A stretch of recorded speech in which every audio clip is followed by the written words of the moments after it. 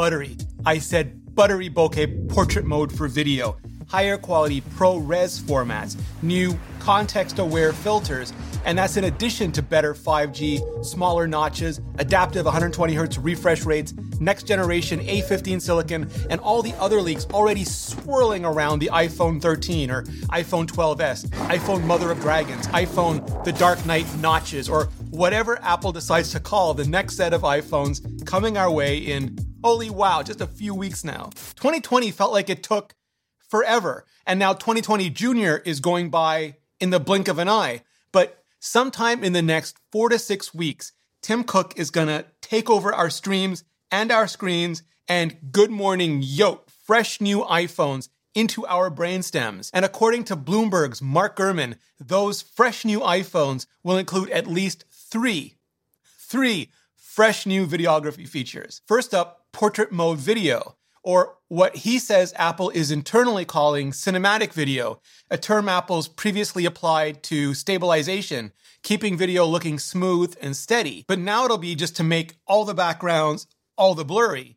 And it won't be the first time that a company has done blurry background video. Samsung tried it a few years ago with kind of mixed results. And I'm sure some of you are already just furiously typing away to tell me Nokia actually invented it back in 1812. And good for them, because depth of field bokeh is just one of those traditional camera things that big old lenses have always done, and tiny camera phone lenses could just never, not ever compete with, not on the physics at least. But instead of big sensor or big glass, Apple's once again turning to big compute, throwing just their silicon at it. And that was originally using dual camera systems to derive some semblance of depth data from the small differences between the two cameras. And then segmentation masking, which just means using machine learning to try to separate the subject from the background and then blur the background.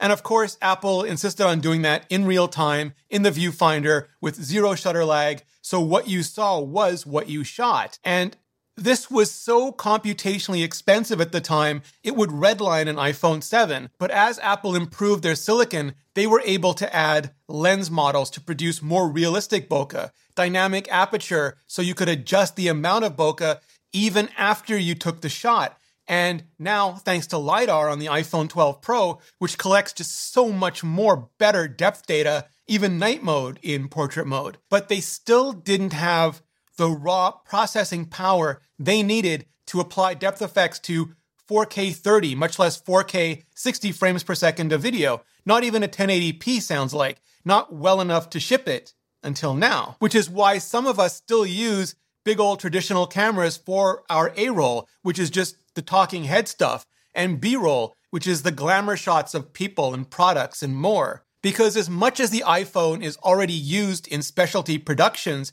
if Apple can really nail computational lens effects in video, or even just start nailing it, it'll be one less reason to lug the big camera kits around, at least for more stuff, because we'd still need it for the big zooms. ProRes is the name for a family of high-quality video codecs that Apple uses in Final Cut Pro, and some cinema cameras like Arri and Blackmagic, and accessories like Atomos and sound devices record to directly. They currently vary in resolution up to 8K, and in quality from various levels of lossy compression all the way up to ProRes RAW. So ProRes is legit gorgeous, and it's a dream to edit with, but it's also so hella thirsty. Like, take up all of your drive space and ask for more, hella thirsty.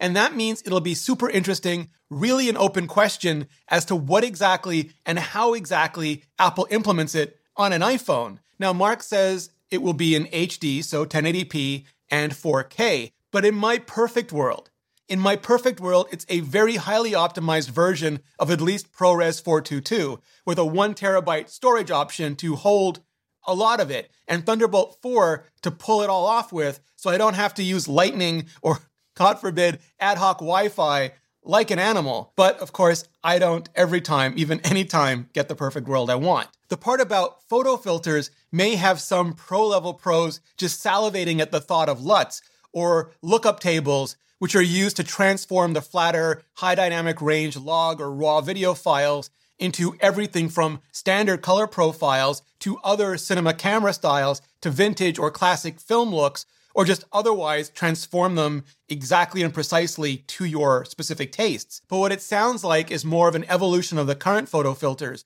now for video, but with all the more advanced machine-learned computer vision tech like scene understanding, so it can tell what's a sky, what's a cloud, what's a tree, what's a face, what's an object, and then semantic rendering, so it can apply the filter not uniformly, but contextually to each element in the best way possible to get the most out of it possible. And Mark says there'll be the classics like cool down and warm up, for example, or more dramatic shadows and contrasts, all while preserving proper white balance.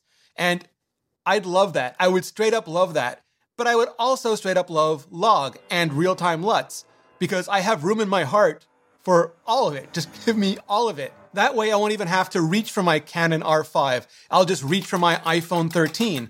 Even and especially for tasty, epic cinematic cooking B-roll, like for today's sponsor, Made In. Yes, I said cooking B-roll, because when I need to cook eggs, I need pans that distribute heat evenly from stove to oven. When I fuss over a grilled cheese, I need edges browned and crunchy, not burned on one side. And when I smash a burger, I need to get that crispy lattice on the outside, but full-on caramelization on both sides. And Made In delivers, because they've worked with renowned chefs on premium kitchen tools, and they've made them available directly to you without the markup and with a lifetime guarantee. And right now, because you're watching this video, Made In is offering you 15% off your first order with promo code Renee. This is the best discount available anywhere online for Made In products. Just go to madeincookware.com/Renee, R-E-N-E, and use promo code Renee for 15% off your first order. That's madeincookware.com/Renee, promo code Renee. And clicking on that link really helps out this channel. As does hitting on the playlist above for even more on the iPhone 13, all the leaks, all the breakdowns, everything you need to decide if you should start saving or just skipping. Hit it up, and I'll see you in the next video.